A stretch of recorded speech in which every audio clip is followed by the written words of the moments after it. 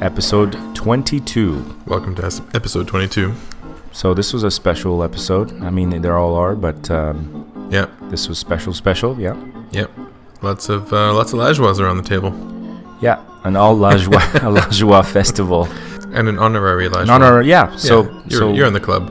Oh, thank you. We'll let you in the club, Thank right? you. So we had Danny Lajoie, who came back, who's your brother, of course, and your dad, Yeah. Lucien, also known, aka Lucien. Lucien, the vampire. Lucien the vampire. So, yeah, man, you're. What made you invite your dad to the podcast? I don't know. I just thought it would be a cool thing. I mean, like, that's kind of what we're doing here. Is we're inviting interesting people with cool ideas and good life stories. And my dad definitely meets that criteria. Well, I'm not going to say I was skeptical, but I was like, okay. It was kind of out of the blue, so Yeah. I didn't know what to expect. But the results were incredible. I mean, this is one of my favorite podcasts, I think. Well, I mean, There's so many stories. Your dad told some stories, right? He told some Yeah. stories about your great uncle, Great uncle, the war, World War II. the Royals. Oh yeah, the Montreal Royals. Yeah, Yeah. Jackie Robinson, some baseball stories. So Yeah, if you you're are a sports fan, like, there's some stuff in there for you for sure. Danny talked a little bit about his Confrontations in the subway. weird encounters in the subway.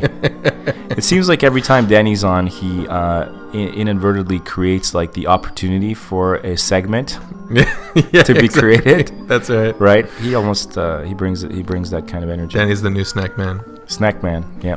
Yeah. So some snack man stories, Right? and then just to make it really interesting, at the end we went off on drones. And how drones are terrifying and how drones are interesting, and some people are racing them, some people are using eagles to catch them, Yeah. etc. Eagle Force. Eagle Force. Right. So we came full circle, I think, with this Yeah. conversation. I like to think of this as one of those American Western films.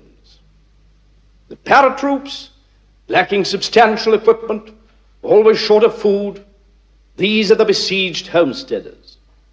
The Germans, well, naturally, they're the bad guys. And 30 Corps, we, my friends, are the cavalry on the way to the rescue.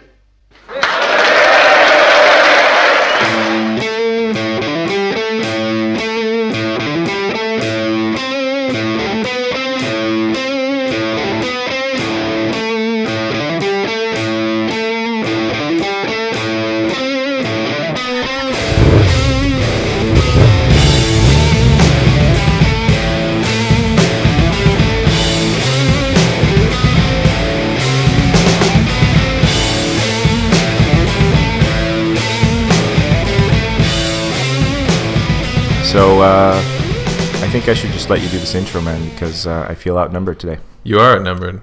There are three. Pleasantly outnumbered. There are 3 Lajoies at the table That's right. today. It's a So we family have affair. returning guest, Danny Lajoie. Hello. Welcome, Danny. Thank you. Great to have you back. Sounds like I'm talking to myself. A little bit. And we have my dad. Bonjour. Our dad. My dad. That's right, Richard. Yeah. He's not Our just your dad. dad. Do Okay. you have something to tell me? It's my show. It's my show.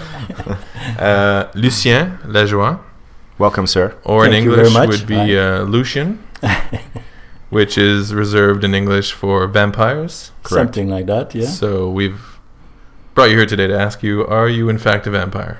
No, I'm not. Okay. That's what a vampire would answer. Yeah, that's true. What But- am I supposed to say? But Yeah, Lucien, exactly. Lucien is a good name. It's not a name that you hear that much anymore. But that's something I like about the older generation of the in francophones specifically. Yeah.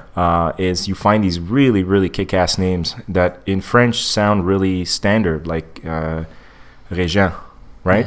But actually, Lucien is not even from my generation. Okay, It's the generation before me. even before. Yeah, I was born in '49, Okay, so it's shortly after the war. Mhm. And I have an uncle that was shot during the war, and I was named in his honor. Oh, so that's it's a great. name that I wear with pride, but it's an older name than my generation. even for your generation. That's Yeah. really interesting. I did not know that. Me neither. Did you know Ah, that? there you go. See, man, We we're learned starting out something strong. today. It was Margot Fernand. He was Margot's brother. Oh, okay. Do you know where he served specifically, or what unit? He was shot in Holland. In Holland, okay. Yeah. During like the liberation? He was or? a paratrooper. Paratrooper, wow. And he was shot as he was descending. Oh my God. I have a big story on that because, well, I don't know if I should. No, go for it. Yeah, No. please, yeah, I Mr. can't, that's a Rolls. great way of starting out things. Yeah. Go. My wife is Dutch, Yes. and there's this event that we used to do, which is a 4-day walks, which is a military event that happens every year in Holland, and you walk for 4 days. It's like the Tour de l'Île, but it lasts 4 days and it's on your foot, and it's military, and they've done it for 100 years.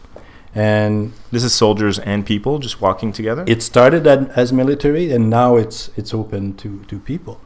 And it's a really demanding, very tough event.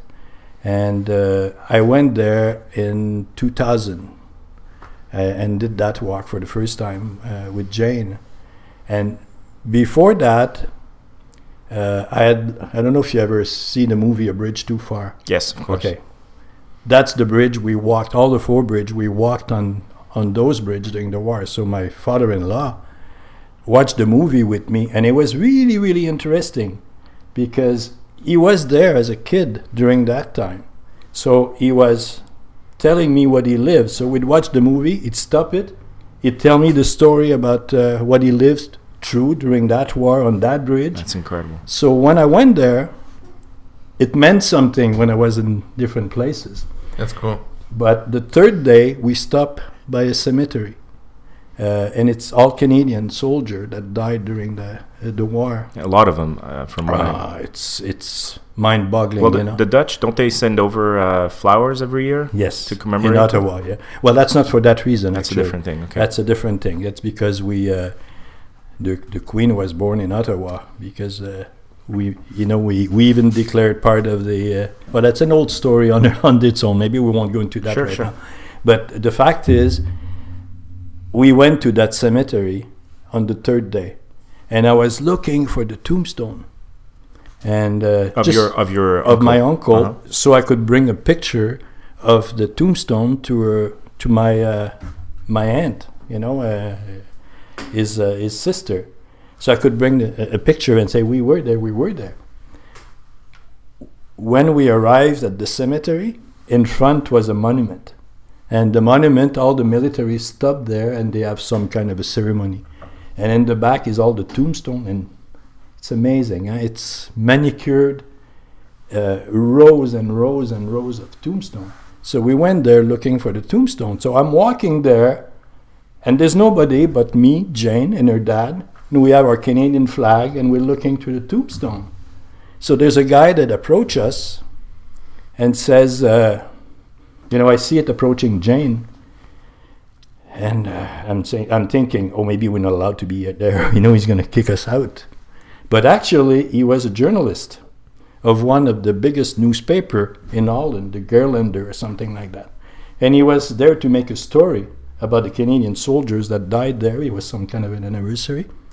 And when Jane told him that, he helped us find the grave. Wow. And not only that, the next day, the first page of the Girlander was the story of my uncle. That's incredible. So the first time I got in Holland, I made the first page. Wow. You're but famous. When I brought it back, Jane had translated it for my aunt, and she was really. That must have been an amazing feeling. It was for her. Amazing for her. Yeah. What an incredible story. Yeah. Wow. And all that because my name is Lucien, and we got into that. Yeah. There you go. Fire in a hole. Yeah. That's how it goes. That's amazing. That's it's incredibly. That's one thing. As an immigrant, obviously, I know that on my father's side there were a lot of soldiers on my father's side, but they were more obviously involved with Middle Eastern conflict, 6-day war, that sort of stuff. Right. And I heard a couple of stories, but one of my very good friends, Kurt, he's one of those guys that first of all, he's a West Island WASP, full-blooded British Canadian. You can't get more British Canadian than that. And he has all the medals and all the pictures of his grandfather who served in the war. Right. And he survived the war. But just to hear his stories, I can't there were even stories of just how he was trying to, his grandfather would try to adapt to life after the war. Yeah. And he'd have these, I remember the story he would tell where, this is like 20 years after the war. So the guy's back here, he's with his wife, he's sleeping, everything's fine. And somewhere in the neighborhood, a car blew out, like a tire or something. Right. There was this loud bang. And this guy in his sleep, he grabbed his wife, totally asleep. He grabbed his wife, rolled off the bed. He picked up a slipper, like a hush puppy or whatever. He bit off the tip of it and he threw it out the window. Holy shit. Wow. Really? It took completely automated response, right? And then his wife was like slapping him, like, wake up, you know, like you're here. And he's like, oh, Yeah. whoa. And he had no memory of it. But he went right back to his military training. Wow. Autopilot. He had a grenade launched by the time he actually came to, right? And just Wow. There's a lot of aftermath to a war like that, I suppose. You know, I was there. You know, you're 55 years after the war. You know, I was there in 2000, and we were sheltered in a hotel. We live in a hotel with other people that Jane and her dad and her mom knew, you know, because they'd been going there for many years. And there were still some people there that were talking about the Germans, and you can see they're still traumatized with what went on, you know, and they were very helpful with me trying to find it and everything. But you can feel that when they talk about the German, it gets to them. You know, it's deep-rooted in them. Yeah. You know? Yeah. They lived really through a tough time. Yeah. It's there's still a thing with the Germans a little bit. Oh, well, Okay. you can't erase that. Imagine, even Jane's mom, some of her brothers didn't come home at night, you know, because they were grabbed and brought to work camp and you sure. name it, you know. People hold a grudge, definitely. It's more than a grudge. It becomes visceral, I think. like we Yeah, lived it's it like- as a story, but we don't understand how big this was. People For sure. actually lived this in their Yeah. backyard. And kind of the reason why Germans can't really celebrate too much at People get nervous. football games. Yeah. Yeah, I remember. I'm a You know. I'm a Germany fan, right? yeah, for sure. And I remember when they generally finish last, or what I mean, not last, but they get to the end of every World Cup, and they won the last one. But every time they get close and they cut to the crowd, just like the German crowd chanting, everyone gets really, really nervous. Yeah, because they don't. That's still a thing. It's still an echo. Yeah, they gotta keep it down a little bit. Yeah. Yeah. Well, there was It's just the a- same reason why you can't be like white power. Yeah. Yeah. You know, no. No. You know, not, Well, that was never a good thing, though. No. But there was just That a- was ruined a long If time only. ago. there was just a documentary. There was just a documentary, but I saw just a little bit of it, where this young lady who was a descendant of a soldier that died somewhere in Holland or somewhere around there, took a bunch of old ex-German soldiers to a war museum. Okay. You know, and then Oh yeah, I saw that. You sent it right, to me. you Yeah. saw that video, and it Yeah. was very interesting because for them, it's like there's these old timers, but they're like, yeah, man, that I remember that motorcycle. Like I rode one of those, and Yeah. it was all really interesting at first, but then it went. Remember, it kind of went sour. I had a different take on it than you did. Yeah. Yeah, it seemed to me like a lot of kind of low-ranking guys who thought they were doing the right thing and recounting their experience, because they were in like a small town. They weren't in like the main battles. Right. They were like they were charged Occupiers or with like holding like a town sort of thing, or protecting a town. quote unquote. It seemed to me that they were defending their actions based on, they thought that they were doing the right thing at the time. They had to have. They haven't revised their. But I'll their tell you one point of thing. view. There's nowhere else to feel as good to be a Canadian as in Holland. Huh? Is that right? Oh yeah. Oh, it's amazing. It's amazing. Like the last day of the walk, you walk onto a big boulevard. They call it, the pronunciation's probably not good, but it's called the Intok. It's kind of like the celebration. You've done it. You made it. And people are standing, and people. They still come out to. It's like early days of Saint Jean Baptiste, you know, where people reserve their seat on the boulevard so they can greet people. Wow. And even along the walk, as you walk through village, if you wear a Canadian flag, people, you're their hero. They come and they thank you. They come and they greet you. They come and They invite you for a drink. They, Wow. you know, and they, you know, have nothing to do with what happened in the war, you know. But they still They never forgot. very grateful to the Canadians. And when we talk about the military cemetery, they have, just to perpetuate or to the generation the gratefulness of what happened. They have school kids come and cut the grass around the tombstone and manicure the cemetery. Just Wow. yeah, it's amazing. It's amazing. And you know, we as we walked, we gave them little Canadian flag, and geez, we were made you feel Superstars. so good to be a Canadian. I mean, after all this I never time, felt that anywhere else. you got to believe then that this is even more than just being grateful. I mean, this means that they're literally educating their Yes. children and making sure that every single one of them knows Absolutely. what the deal was, and that's unheard I of. find it amazing. Yeah. You know. But I'll it's, take it. that was a curve, and just all that about being called Lucien. Yeah. Well, the point I was making earlier was that so there are all these guys in their 50s and 60s with names like Régis, Régent, and things like that, and these are becoming very stereotypical Quebecois names, Yeah. right? Almost they elicit a kind of a chuckle from the younger people sometimes. Because when Quebecois culture is parodied, you know, the guy will be named Réal or whatever, Régent. Yeah. But like Régent, when you think about it in English, it's regent, Yeah. king. Yeah. That's a powerful name, Yeah. Yeah. right? Like Right. that's a. It's not spelled the same, but that's. But That's the that's same. where that comes Yeah. from, right? Yeah. And It's Roy, royal, yeah. Roy, It right? sounds royal, yeah. These Yeah. are all kingly names and aristocratic type power names, you know. And I always thought that was super interesting. But it's funny that you say that nobody names their kid Lucien anymore. I have a coworker who recently just had a baby and named Lucien? it. Yeah, Oh, that's Lucien. Yeah, After me? after you. Yeah, Clearly. With an A or with an E? with an A. Okay. I think So that's it's kind of really cool. Lucien. Oh, so it's Yeah. Lucien. Lucien, It's yeah. it's a Latin name basically, right? I mean, it's a very old name from Yeah. and the names come back too sometimes. It does Yeah. sound a little vampiric or something. It does- Lucien. Lucien. Wait, is I your think, coworker a vampire? I haven't. Are vampires able to reproduce? I've never been. Does he Yeah, work the Depends night on shift? franchise. I'm pretty sure vampires can't reproduce. We have no idea. Until now, we didn't know they could glow either. Right, They that's glow. true. Shimmer in the sun. Yeah, exactly. So we're still getting the information. It's, Yeah, we it's- thought that they burned up in the sunlight, but really they just sparkle beautifully. we were Yeah. wrong. We were wrong this whole time. Well, then this is really great. I mean, I think it's really cool to be sitting here with you guys because like it's really funny. I can see the resemblance, and it's kind of like looking at you got three levels of basically a guy that I've known for a long time, and I'm always interested where people come from and how they grew up. So you started post-war.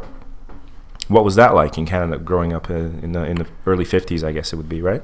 Yeah. Well, I was, like I said, I was born in '49. Yeah. So it was post-war. It was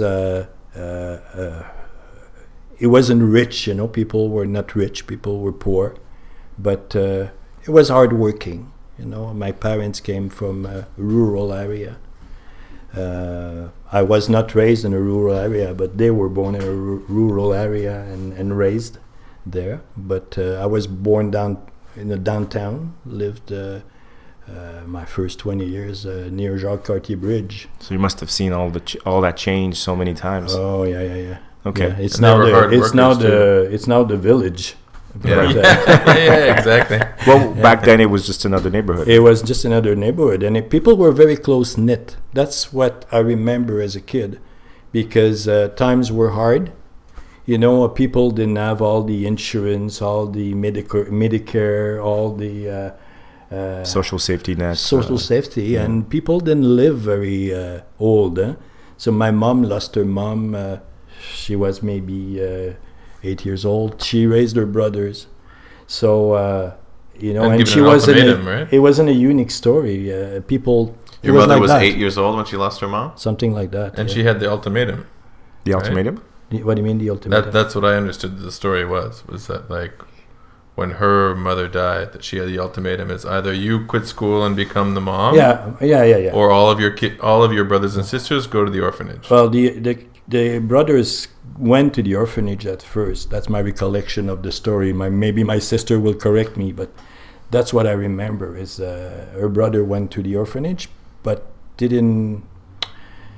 They were not well there. Not only they were not reacting well in the orphanage, so they couldn't make it. They were getting into trouble, getting violent, getting which isn't even a thing anymore, right? Well, we don't have orphanages anymore. No. So my mother then decided with her dad, she decided to assume the role. So and she's like 8, 9 years old. Yeah, something like that. Jeez. Wow. So, and she didn't marry until all the brothers were married, brothers and sisters, including Carmen. What a sacrifice. Yeah. So she had. That's how it was then. So when it came to my generation, we had parents that were not highly educated. They were honest people, hardworking people, but not very educated. So it wasn't the high-end job. It was the whatever they could get. Right. Put food on the table. Put food on the table. Yeah. My dad had something like 3 jobs at the time, and after the war, he was during the war he was a shop Angus. He was a riveter, building boats. Wow. So obviously after the war, they didn't need that very long down, anymore. yes. So they closed the shop Angus. He lost his job. Then he is with 3 kids. Not. So, and it was not a unique story. He found another job. They managed. He found 2-3 jobs. Scraped by. Scraped by. But it was not unique. It was the neighborhood. The status quo. That I grew up in. So Well, it made very close-knit people. Because you had to depend on each other. They had to, exactly. They depended on each other. And when in '67 they did the expo, the expo, because they had to enlarge the Jacques Cartier Bridge entrance, they started demolishing, and they stopped right at our house. Doorstep. So they demolished half the block. Until then, my mom never wanted to move there because her safety net, she knew all people that she was so close to were all there. But then everybody else had to move. So then we were able to move after that. But it was a real shock on her. It was really difficult for her to lose her friends and the community around Which her. is something that we don't really have No. anymore. No. That doesn't exist. You literally this almost sounds like one of those native tribes that gets moved out of the forest because That's right. of clear cutting or whatever. That's right. I've heard stories of people from like the same era where they would have a community of people who all lived around them, and if one person's house burned down, everybody in the neighborhood got together and built them a new house. Yeah. Yeah. There was no insurance. There was none of that. No. It was just like people took care of each other. Yeah. Yeah. But Completely foreign concept for us in this day But and to age. have the whole community or all friends disappear in one shot because of a project development, like yeah. Expo. Think of what happened at Mirabel when they expropriated all these people. A lot more than they had to apparently, and look at today. But for those people too, it was a big Big trauma. Yeah. But I completely, now that you're saying it, it makes perfect sense, this idea that, everybody had to work. Yeah. Even you hear about hockey players back in the day, they had jobs. Absolutely. Right? Yeah. Now that's a complete foreign concept, but these guys actually had to go to the steel mill, or they had to go work at the factory or whatever, and then go play some hockey, right? If you hear the story of Maurice Richard, it's amazing what he had to do, between the games and to be that good. Yeah. He was an amazing athlete.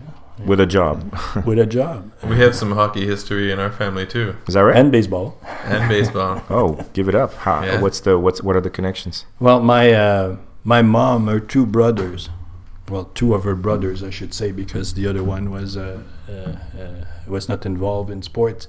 But one of her brother was a trainer for the Canadian, Montreal Canadian. They called it trainer. Today we call it more soigneur. He wasn't like Michel Terrien, but he was the person taking care of the equipment, the injuries, all of this type of stuff.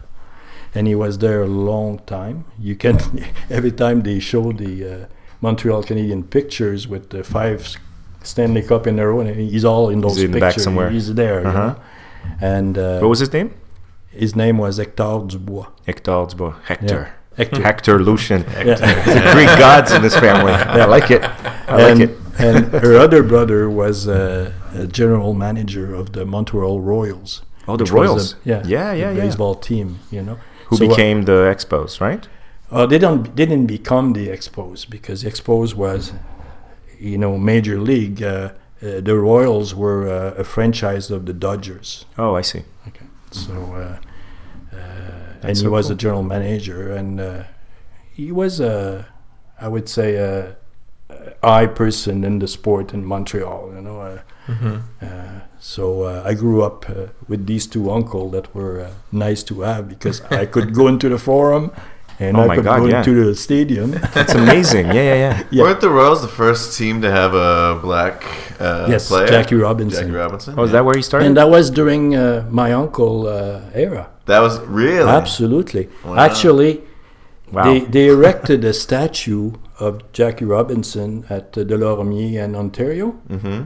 And when they did, they invited Fernand and Tommy Lasorda, which was Tommy a Montreal Lasorda. Royals, Yeah. and Jackie Robinson's widow to inaugurate the statue. And I have the movie of it, the Video? tape. Oh yeah. it's in the tape at the time. Wait, wasn't there a rivalry with Tommy Lasorda? Oh yeah. Well, what happened is my uncle was the general manager, and Tommy Lasorda was a pitcher for the Montreal Royals, and he was a very good pitcher. He was but he was, I don't know, I shouldn't say that, but he was, I was gonna say, hot-blooded Italian, but Yeah, that works. That works. I don't know You're if that's- you're in a safe place. We've had some hot-blooded Italians on the show. So Yeah, it's Yeah. true. Yeah. Shout out to G. shout out to So G. what happened is he was strong-headed, and the team was going into a rough period.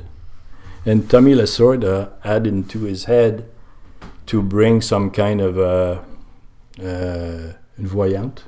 Oh, like a clairvoyant, like a psychic or something? Yeah, like a sidekick. Psychic. Yeah, Psychic? Really? yeah. Oh no, sports teams, it's not Yeah. unheard of, man. He had in his Really? head to do that, and my uncle had said, "No, you won't do that." You know, and he was against it for all sorts of Because it's crazy. publicity reason and all sorts of he didn't want Religious to reasons, probably, as well. I would imagine. image reason or whatever. Yeah, you don't want to start messing No. with that. Yeah. So he didn't want that, but Lasorda did it anyway, Okay. and my uncle kind of fired him. he didn't kind of fire him; he fired him, sent him back to the Dodgers. Sweet. And the story is that Lasorda was so mad that he went into my uncle's office to beat him up. You Whoa. know, that was his idea, to come in, and he was gonna grab him and beat him up. That's And how you my- dealt with things in the old days. the way I got the story is my uncle told him, "Listen, you beat me up, and you're never gonna play baseball anymore," because he obviously is the general manager of Yeah. the Dodgers. He's connected, you know. So you touch me, and you're never gonna play baseball again. So he kind of calmed Backed down, off. and you know. And this is the type of thing that guys do, you know. Yeah. You Well, blow today- up, you forget it. Today they would sue each other, but yes, Yeah. back then they dealt with Yeah. shit. Nah, But the straight up. funny part is my Fernand's wife, Margot, she never forgave it. She never, accepted it. So even when they had the statue inauguration, she was mad at Lasorda, and she wouldn't talk to him. Really? Wow. And this is years after. He's not even a player. You know, at the time, he was a coach. This is incredible. What a rich Yeah. history. It's Yeah. great. But Fernand would speak to him? Oh yeah, Yeah, no problem. There was Yeah. water under the bridge, and Right, right. Yeah. Fernand was retired then, and you But know, he was it's- invited to speak all the time. Oh, yeah. as an expert. He- right? he was, He's like a part of the heritage. Absolutely, and he's part of the baseball history. Yeah. You know, definitely. Montreal Royals were big in Montreal. It was really big, and Fernand was the top guy. That's so cool. And he came from nowhere, Fernand. He just asked for the job. He started in the concession selling the French fries and the hot dogs. But at some point, they saw that he had some... He had the moxie. yeah, he had what it Yeah. takes, and he went to see the top guy, and he said, "I want the job. I want to do that," and he sold himself, which Back was in the great. In the days, it was good. Back in the day when that was possible, Yeah. where a concession stand guy could go and. But after the Royals, closed, after they closed the stadium, he was the first president of the Paul Sauvé Arena. I don't know if you remember that. It doesn't exist anymore. Beaubien Pineuf. He was the first president, and when they opened they wanted him to get involved with the expos. He didn't. And when they opened the Olympic Stadium, they wanted him to. He was going to be the main guy. To be the main guy, and Really? he refused. He refused because patronage. He wanted, he had bad experience with patronage before at the Paul Sauvé Arena, and so he wanted to have the decision about things, not to be pushed people and somebody's brother and somebody, product or whatever. He wanted veto and and power. he didn't get it, so he didn't get the job. He didn't accept the job. Oh. But he was a very capable person. He had so many stories that Can't were imagine. amazing. Yeah. Yeah, just working with athletes and stars and Jackie Robinson and all this other stuff. Yeah. He had a lot of stories, but there's some stories he wouldn't get into. He was a respectful person, and he respected the privacy of his player and his because there's some story that you imagine the team that travels around and everything. There's always stories. And this would have been what era? What ages? What years would this? That would be in the late 50s. Late 50s, early 60s. Early 60s. Yeah. Folded up. Yeah. That's interesting. And the society was changing too back then. Absolutely. Opening up, as it were. Maybe things becoming a little bit less conservative. Well, it took a while before things became less conservative, but yes, yeah. That's super cool. I can't imagine dealing with people at that level. But I do try to imagine sometimes what it must have been like, how great it must have been like to be able to just settle these things, these differences, face to face, and just be able to make it based on your personality and your gusto, rather than your LinkedIn profile or what startups you worked for or how many followers you have on Twitter. Or yeah, everything seems to be so public nowadays. Yeah. Anytime anybody gets into a desktop, it's like a Twitter war or somebody snapped a picture or... Then the apology tour. Yeah. Have you guys been following the Martin Shkreli Wu-Tang thing? Yeah. I can't get enough of this thing. It's fairly interesting. It's so entertaining. So then Shkreli at one point, he hires some goons to wear some masks and stand behind him while he's drinking champagne, I think, and saying that that he's saying how hard he is and how he's going to he's just playing. He's just playing. Oh yeah, absolutely. The guy we're talking about is this individual. You may have read about him in the news. He's this young pharmaceutical executive who jacked up the price on this drug that is used to treat I think toxoplasmosis and AIDS. Yeah, he became instantly infamous online and on the internet and in the news because he basically was somebody finally put a face on what actually pharmaceutical companies do all the time. Yeah. Right, yeah. All the time, which is they just arbitrarily decide to go 800, 900% increase on a drug, just like that. Yeah. And they let the insurance company worry about it, which you would know about. But then you put a face onto it and it becomes more personal. More, and he's a very unlikable face too. He's perfect. He's the perfect. Trying to save somebody I know. It's a weaselly little smug 30-something-year-old kid. He keeps saying that he came from nothing and he's a Brooklyn kid, but he's very much a little brat. Right, with millions of dollars. So he put out this diss video where he's got a bunch of guys behind him that are like, yeah, well, lift up your skirt and all this stuff. To Ghostface Killah from Wu-Tang, And then, have you seen his response video? Yeah, I didn't. I was disappointed a little bit. I was a little disappointed. I think it's hilarious because he responded with, it's like an 11-minute video, but he's saying like, man, you're not a good person. and he's like you got to be kind to people, you know. And then he's like, and this whole thing about, you know, your goons being harder than mine. He's like, let me show you something. He opens up the door and his mom and his sister walk out and they start saying they start lacing him. And he's in the background like, tell him, Mom. But that's, you know, it's interesting because just hearing your story with Tommy Lasorda, I wonder if that's how it would have gone down in 2016, right? Oh, yeah, instead of a nice little conversation. It would have made, look, you have two Canadian players during a warm-up, you know, that push each other and it's making the news after forever. Yeah. True. Is the team falling apart? Yeah.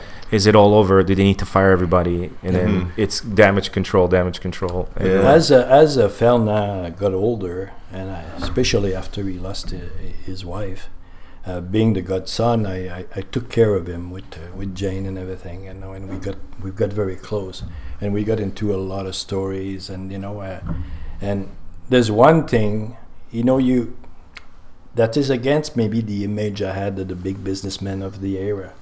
Is you know, you're talking about Duplessis and post-Duplessis era and everything, and the thing that surprised me is my uncle's integrity. I always find, you know, in what he did, in the decision he made, and he was always integrity. You know, he wasn't the guy that he wasn't a hot climb up because of bullshit and because of. You know, he was who he was, and his integrity was sacred to him. You know, and I admired that. So he wouldn't slit your throat just to get ahead. No, not at all. He had not character. At all. Yeah. And he was you know, he left me scrapbooks of articles and newspaper and honors he got and all of this, and it's pretty impressive. That stuff for sounds somebody with incredible. Hardly any schooling. Denise, my sister, was helping him on the side to learn how to read and write. To read and write. Mm-hmm. He knew how to read and write, but business-like, properly, so many mistakes. So with somebody with not so much education, he did fantastic. He always struck me as a very classy guy. Yeah. You know. And what was your contact with him? What was your exposure to him? Yeah, I mean, it was through my family. He's his uncle. He was my uncle, but yes, great uncle. Great uncle. Yeah. He always struck me as a very, very refined person. Yeah. You know, even if he didn't have classical schooling, maybe he was a class act. Yeah.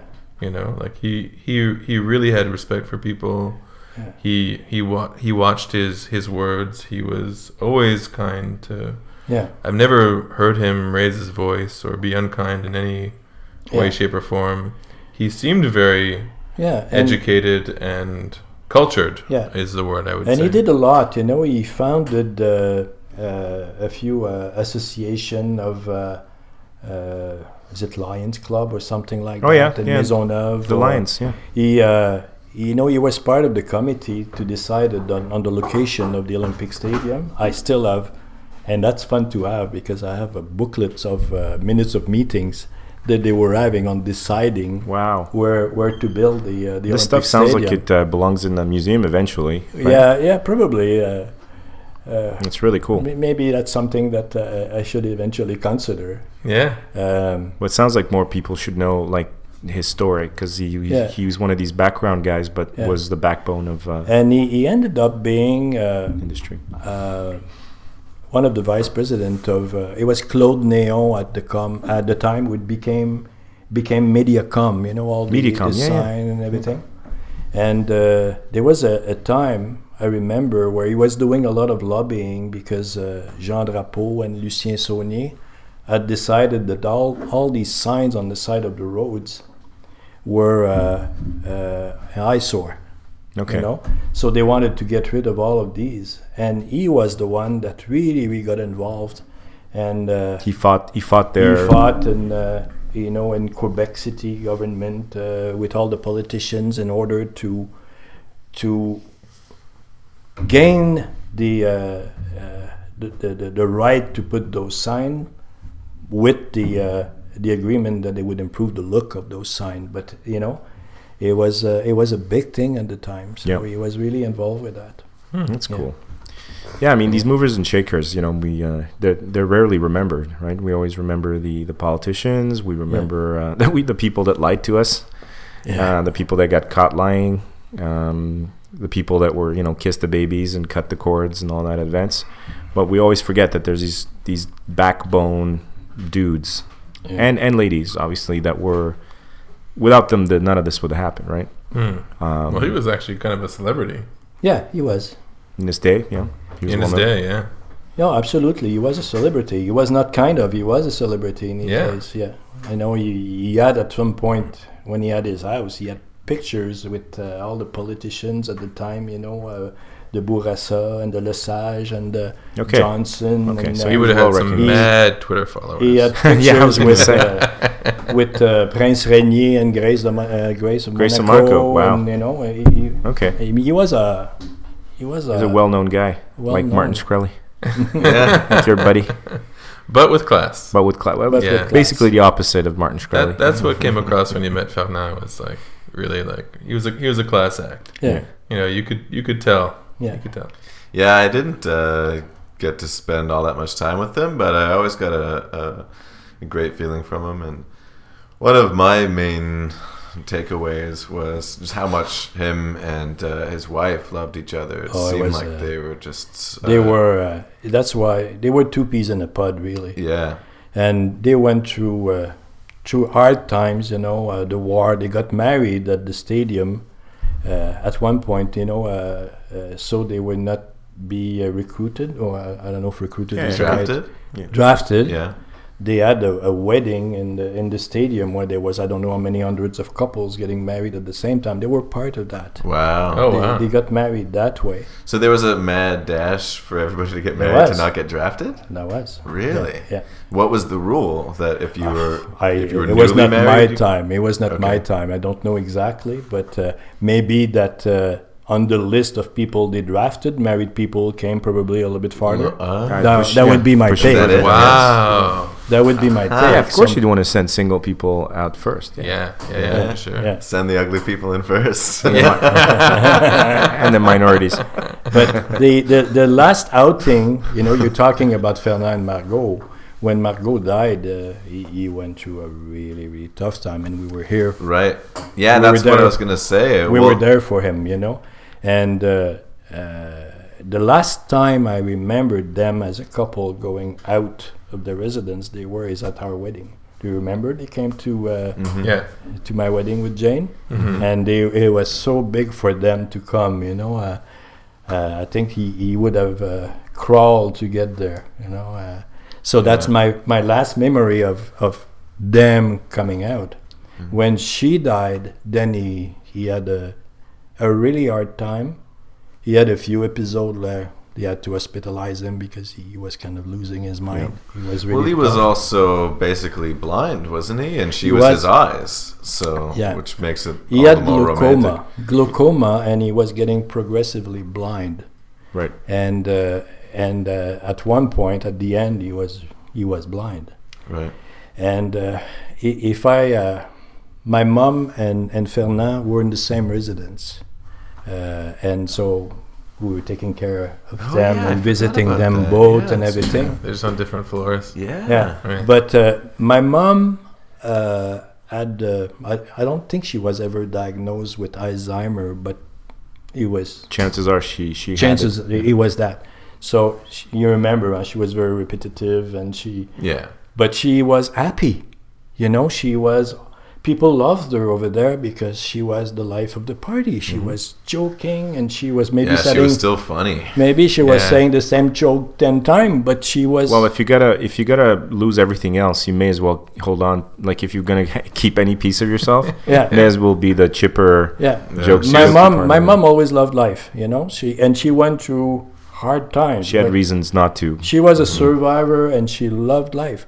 Yeah. But my comparison is she was going through losing her capabilities, but she was happy.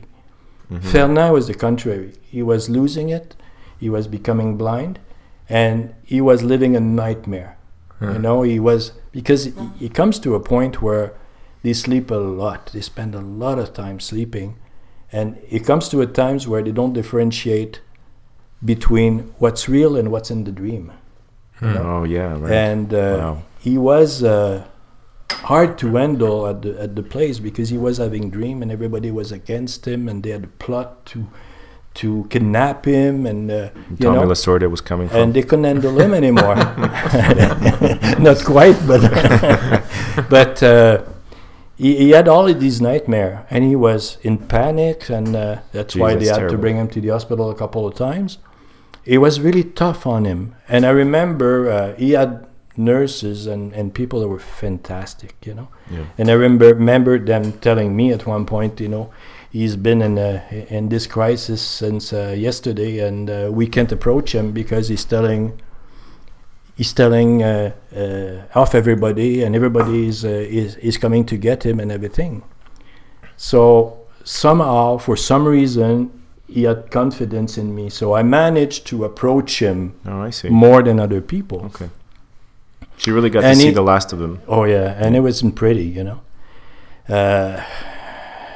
You know, we think we're all getting there sometime, and it's not something you want to think about. But anyway, I'm talking to him, and I'm trying to calm him down, and he won't hear it. He won't hear anything.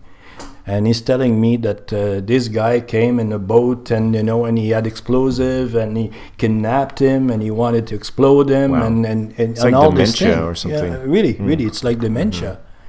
And you know, you're dreaming, you know, Fernand, you're dreaming. It's not true. And no, you know, I'm not lying to you. It's there, and all the nuns around, and they're all against me, and they want to, you know. And I said, okay.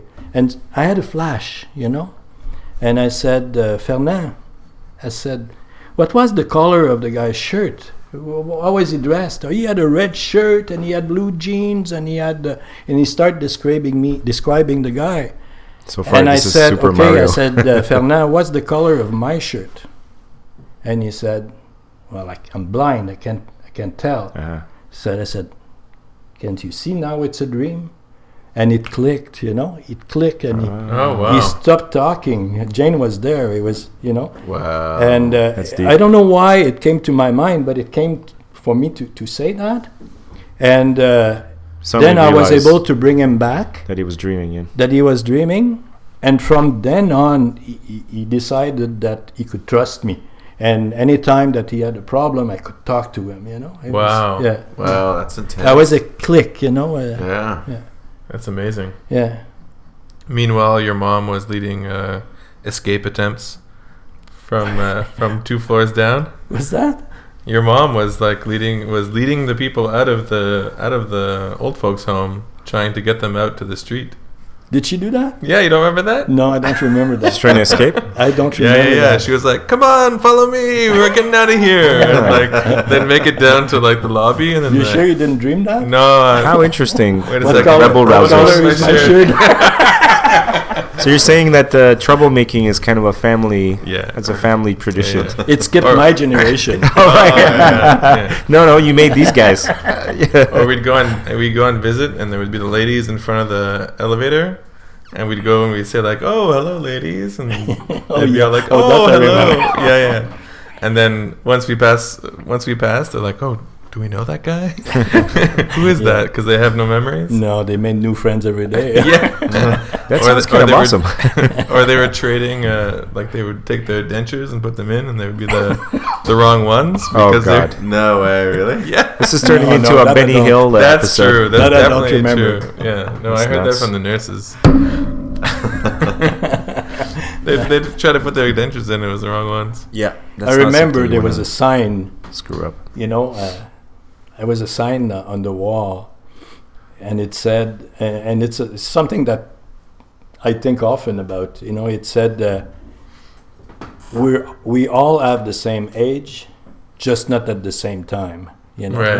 and that really stuck to me because it's true. You know, things that I was seeing in my mom at one time, problems, you know, now I see today, or you know, time passes. It's amazing.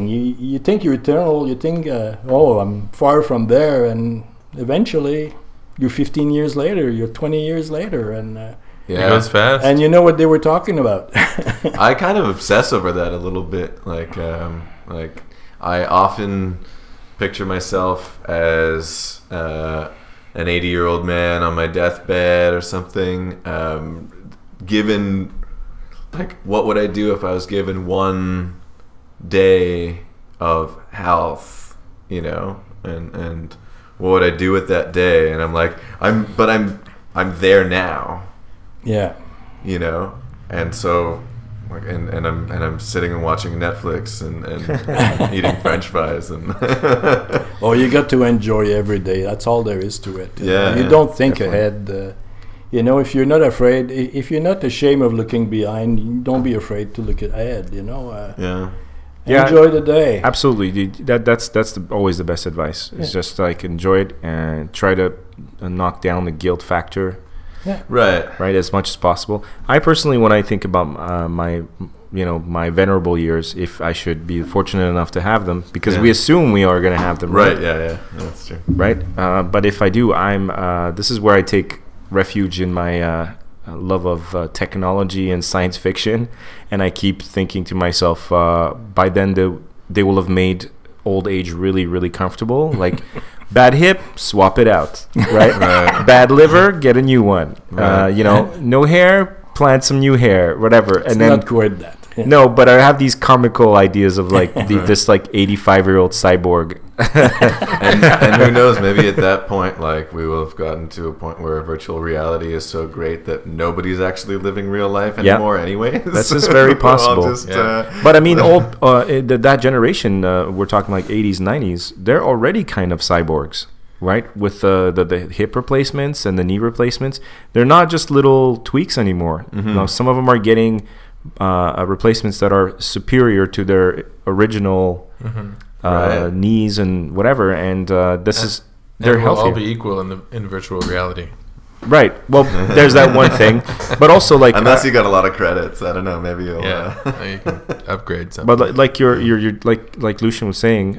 Lucian. Did I say Lucien? It's Lucien. It's okay. I've been Lucien. called Lucian worse. the horse. It's a vampire. I like Lucien.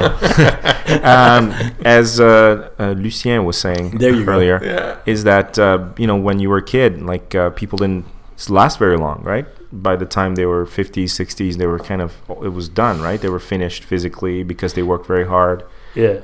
Or disease took them, or things I'm like watching shows sometime, this French show, they show something like Les Belles Histoires des Pays d'en Haut or something like that, where it's in the 1800s or early 1900s. And you have this guy that now is refined to the house, and they take care of him, smoke your pipe in the rocking chair because, they're too old to He's work, venerable, they're too yeah. old, and they're close to death. And then in one episode, they tell his age, and he's like 45. 61, or 61. 59, and he was an ancient one. and he's an ancient, you Yeah, know. and now you've got like 85-year-old retirees Surfing or whatever. surfing and getting caught like having sex parties. And I have an acquaintance who runs an old age home, and he says like the technology has made a difference. Yeah. They get in trouble. They get into fights. It's like a school. They get into squabbles. Oh yeah, They get yeah, into I fights. bet.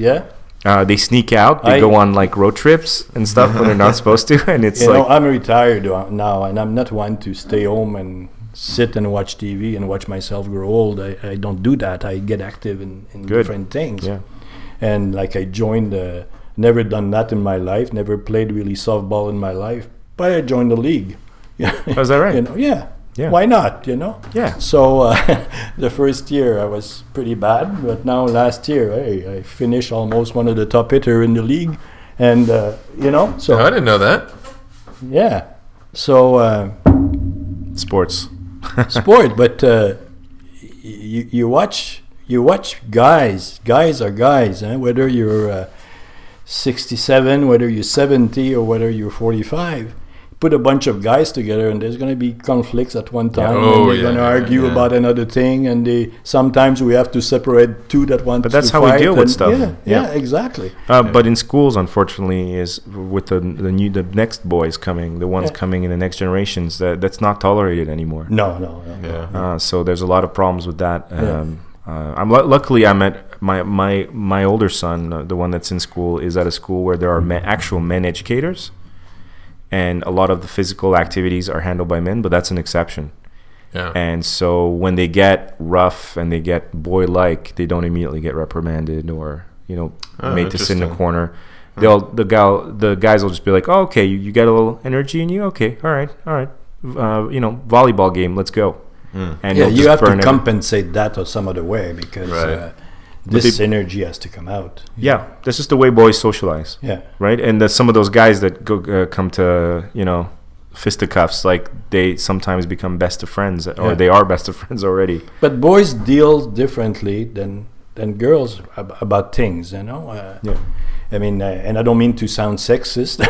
No, it's not sexist at all. But even at work, I supervised over the years teams that. Women, men, and men, I found on that aspect were easier to deal with because, if somebody did something to one and the other one will tell him where to go, would bang his fist on the table, and sometimes they would get at each other, but an hour after it's over. Yeah, it's done. Doesn't drag on forever. But with some of the girls, I will say, it could last forever, and then. They don't tell each other, they tell other people around, and then first thing you have two cliques, and they just deal with things differently. Yeah, women ruin things. I'm kidding, I'm joking. But not only on negative thing, you look at support group. Yes. Women have this facility of creating a support group for difficult time. Men don't do that as easily. Right. Well, especially I'm guessing in the times that you worked. Guys, they dealt with things like you said, but they never discussed what the emotions were necessarily going on, what their feelings were. No. One guy just went to the other guy like, I don't think they knew what their feelings were. Right. It was not encouraged. Because the other men, incidentally, ironically, the other men would start making fun of you if you started emoting, right? Yeah. Be like, "Oh, look at the little girl. What's wrong? You're gonna cry? You're gonna cry?" And then guys have this sort of self-perpetuating. But there is this kind of teasing. Like, if you're able to get that worked up and that angry, I mean, that's a very, very emotional response, whether or not you're willing to admit it. And oftentimes, for me, if I find myself ever getting like, that type of worked up or that kind of so angry that I would consider getting, physically violent with another man. Like, I walk away from that thinking, like, what weakness I just displayed, Yeah. That I know what you're saying. Yeah. That's really, to me, it's a defeat if. If somebody gets you to that point, that's really you being. You lost your control. He got you. He got you. You got weak. Yeah. Even though it masquerades itself as strength and like you puff up your chest and you do all that, really that's kind of your weakest moment. Yeah. Say, Evelyn, can I ask you a question? You got a moment? Mm-hmm. Which team do you play for? Well, I'm a peach. Well, I was just wondering, because I couldn't figure out why you would throw home when we've got a 2-run lead. You let the tying run get on second, and we lost the lead because of you. Now you start using your head. That's that lump that's 3 feet above your ass.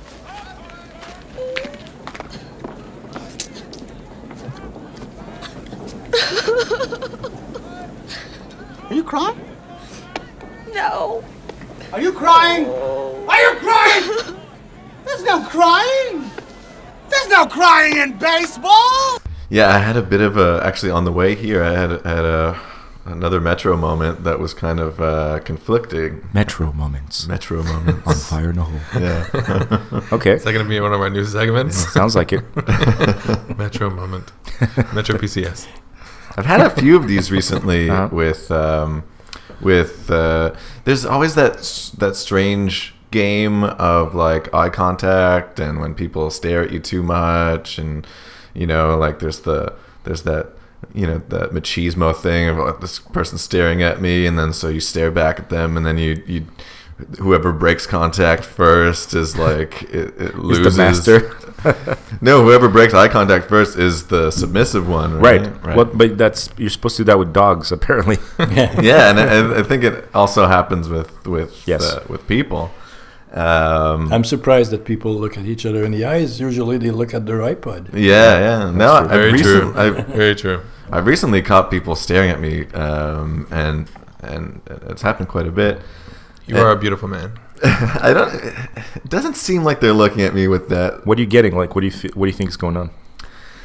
Like almost like asserting some kind of dominance kind of thing. And usually I don't like to play those games at all. It's like if you need that, man, then go for it. Like I'll gladly lose that battle because I've done the thing where I stare back and I don't feel good while it's happening. Even if you win, you don't really win. No, you never. No one wins. No. What are we doing here? Yeah, what exactly. are we doing here? Yeah.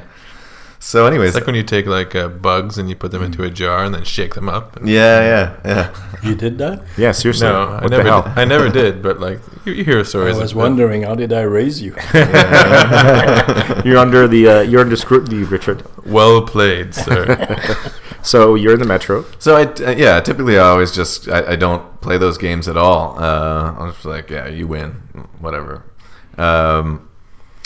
And then today I was on the way here actually, and this guy passed by, and he said some kind of racist joke to me. Like I forget exactly what it was. It was in French, and I don't understand. White guy, black guy? White guy. Okay. So he passed by me and he said some kind of joke, expecting a reaction from me, and I just kind of looked back at him with a puzzled look, and he kept walking. And he went and he sat down on a bench, and then the metro comes, and there was a woman who stood up to get onto the metro, and he gets into her face, and he started like going like doo doo doo doo doo, like in her he's in her bubble, and right. she's got her headphones on, and she clearly wants nothing to do with this guy. But he had two canes, so clearly there was something physically wrong with him, and I got the impression that there was probably something mentally, some kind of mental disorder as well. But he's clearly bothering this woman, and so I decided to sit close to them, because he was continuing to do this as he got on the metro. And then so I purposely sat there and stared him down, like sort of in a way to I was deciding what to do in this situation, because clearly, this isn't normal behavior. I don't want to be too confrontational, because you don't want to be completely. You also don't want to be completely insensitive to whatever issues he has going on, but he's also disturbing this innocent, seemingly innocent woman, So I kind of just sat there and stared at him, and I would look at her and sort of nod just to show that, like, hey, if anything happens, I'm paying attention. But it was really conflicting, because he could clearly tell that I was engaged, I guess, but he was avoiding eye contact with me and staring at her. And then he turned to her and he's like, "Do you know this guy?" I felt very strange about the situation, because I didn't know really how to respond. I think I did the right thing, which is just definitely sit there and I basically just did nothing, but I did feel a little bit like almost the aggressor in that situation. Yeah. It's weird. It's weird, because usually I'm the one to avoid those staring games. Yeah, but at this all. wasn't about you. This was about potentially somebody needing help, right? Right, exactly. Yeah. So It I changes the game. wanted her to feel comfortable knowing that, hey, somebody is here to intervene if he crosses the line, Right. you know. But it's also really hard to know where is that line. Yeah. You know, I was tempted to be like, hey, stop, you know, stop talking to her. She clearly doesn't want to be Yeah. speaking to you. You know? But you don't know what kind of situation you're walking into. Maybe But- they didn't even know each other. Sometimes you got to do it. They did not know each other for sure. Yeah. That was obvious to you. Yeah. That was obvious. Yeah. And if it was, a lady that you knew and cared about, then you'd probably be happy if somebody was looking out for her interests. Right. Yeah. Absolutely. Yeah. You know, it's kind of a natural protection Yeah, but instinct that w- we all have. But you I probably guess. changed the course of what was going to happen because you distracted him, so Right. Yeah. to whatever he was after. Right. You know, he sort of That was the went right thing from to being the aggressor to almost being the victim, Yeah. which is interesting. Yeah, you know? probably weird. just diffused the situation without knowing, Yeah. which is good. Well, we're living in North America. I think none of us are strangers to seeing marginalized, emotionally or mentally disturbed people walking around Yeah, in the metro, in the buses, things like that, who are walking around because cutbacks in healthcare. Mm-hmm. Somebody did rated them on a form, and they rated to be a non-dangerous patient, Right. and there's nothing for him or her, and then they basically are out there, Mm-hmm. But I think a lot of this also has to do with loneliness. I see I see many of these examples that you're discussing. I've even intervened myself, and I'm sure you, Richard, too. Yeah. What about you, Lucien? You must yeah, I have. have had a situation like that. I worked downtown for many years, Yeah. so you see a lot of poor souls cases. and homeless people, and you're bound to run into a situation or another. I remember once I'm coming out of a restaurant with Jane, and there's a guy that is asking for money. He's there and he's a beggar, and there's so many, downtown at the time, and it's probably the same today, but at the time, and there were so many. You can't give to everybody, and Yeah. so we didn't give him. We passed, and he shouted some kind of insult to to me because I didn't give it to him, and I kind of reacted to that, saying, "Well, listen, I probably laughed or said something to Jane, saying, now we're getting insulted because we're not, we can't give money to everybody." And I think he took offense to me reacting, and he came after me. But he didn't come after me with his fist or whatever, but he started something some kind of religious thing that he was reciting to me or whatever. I was just trying to protect Jane and getting ready to react if he was going to get violent. But at the end of his discourse, then he waited. And then I told him, I said, "Listen, I don't know what you're doing that, but that's not right." And I told him why I didn't think it was right. I ended up having a very good conversation with him. Really? And I was very surprised. Well, this kind of makes my point. Is some people just want you. Sometimes some of these lost souls, they're just like, look at me. Yeah. Yeah. Well, Acknowledge my existence. Well, if you look around, and I did that sometime, you either at Place du Canada or something like that, and you see those homeless people, and you see the way people are treating them. Mm-hmm. Yeah.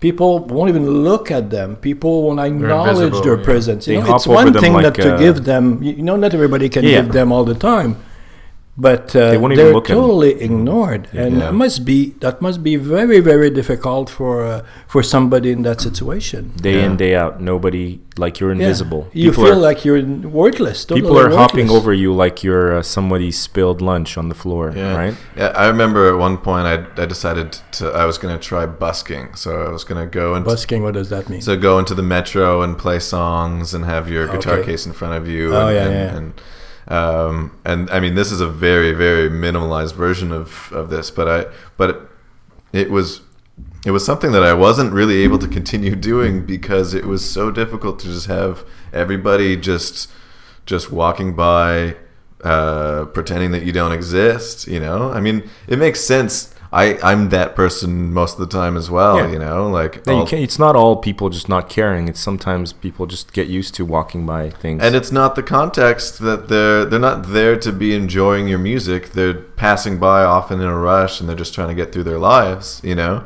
but I found it so difficult to just I was invisible for that moment, and I found that very difficult. And the reason I say that is you know, that was such a small, because I got to go home to, you know, people that cared about me, and I got to, you know, I have shelter, and I have all the privilege that you could possibly ask for.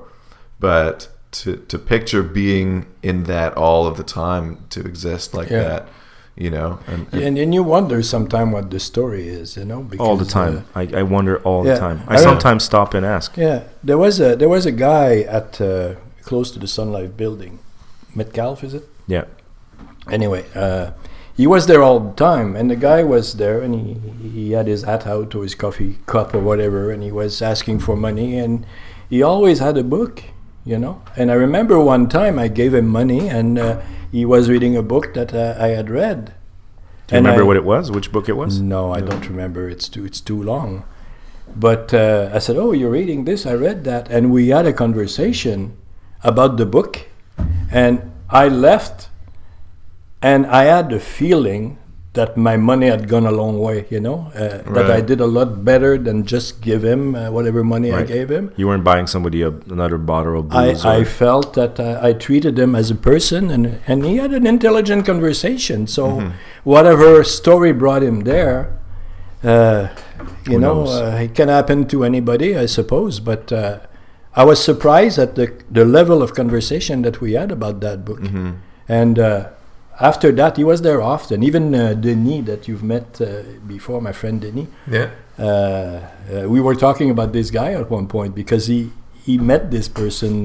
We were not together, but he knew about this person. And, yeah. No, I always wonder about the stories every time. And occasionally I'll There's engage. a story behind everybody, yeah? Yeah. Just imagine nobody ever looking at you. Yeah. Just looking at you. Never mind talking and asking you your name and whatever, but just you are absolutely invisible to most people. Yeah. I can see it eventually, people turning out to be, you know, walking around in the subway and just randomly trying to get some kind of reaction out of people. Yeah, exactly. I don't know if you listened to the news today. There's a big story today about this fellow that they found. He'd been a lost child. When he was 20 or 21, he disappeared totally. It's been 30 years. And all of a sudden, the guy, he was talking with a social worker. I guess he's been in and out of the system. In and out of the system, yeah. He was talking to a social worker, and all of a sudden, he remembered his name from the past. He's been lost for 30-some years. They've been looking for him. He was on the lost people search posters, and everything. yeah. And apparently he had bumped, you know, like you see in movie, you bump your head and you lose your memory or whatever. Yeah. So he didn't know who he was. He didn't know who he was. And then that name came. The social worker did some research. The parents had some DNA of the kid, and it's a match. So it's big story today. It's on all the networks because the guy has been lost for 31 years, I think. And he found his parents? Yeah. Wow. Now, we don't know all about that happened today or yesterday. It's very recent. So we don't know all of the story. Obviously, he had some mental issues before, but still. Can you imagine finding your son 30 years after you thought he... Well, that's why they're making a lot of noise about it today. It's the story is giving hope to people that have lost child and they've been looking for many, many years. Things can happen. Sounds like something out of a soap opera. Seriously. It is. Like it is. he used to wake up out of a coma and realize he has a evil twin or something. Yeah, sort of. I've become almost, I don't know what it is. It's because I'm always aware of my surroundings. I'm very keen on what's going on around me most of the time, but I've become really good at recognizing socially or mentally or emotionally distressed people. And I always keep an eye on them. I don't know why. I feel like a weird responsibility in case something happens.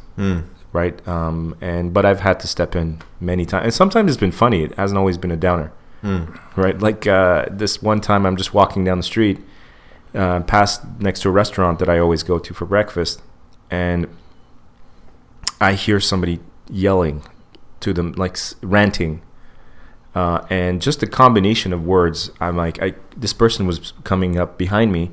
I knew immediately that this was someone, A, off their meds, B, in the full-blown some sort of panic attack or whatever, because it just made no sense. It was like a mishmash of political disenchantment with the government, but none in particular, mixed with racial slurs. It almost felt like a mixture of Tourette's and something like that. So without even turning around, I'm like, oh, so there's some poor soul, walking around ranting. And he passes me, and he's like this pretty tall guy, chubby dude, and he is just like looking around, and he's trying to make eye contact with somebody, and he's just continually yelling at people. And I couldn't make eye contact to him because it was just over my shoulder. But this young waitress who works at the restaurant where I often go for breakfast, she was just coming out to like clear the tables on the patio outside, and she sort of accidentally looked him in the eyes, and he just like locked in like immediately, and just started like advancing on her. And she just like backed into the restaurant. The cook was gone on his cigarette break, and there was no one in the restaurant.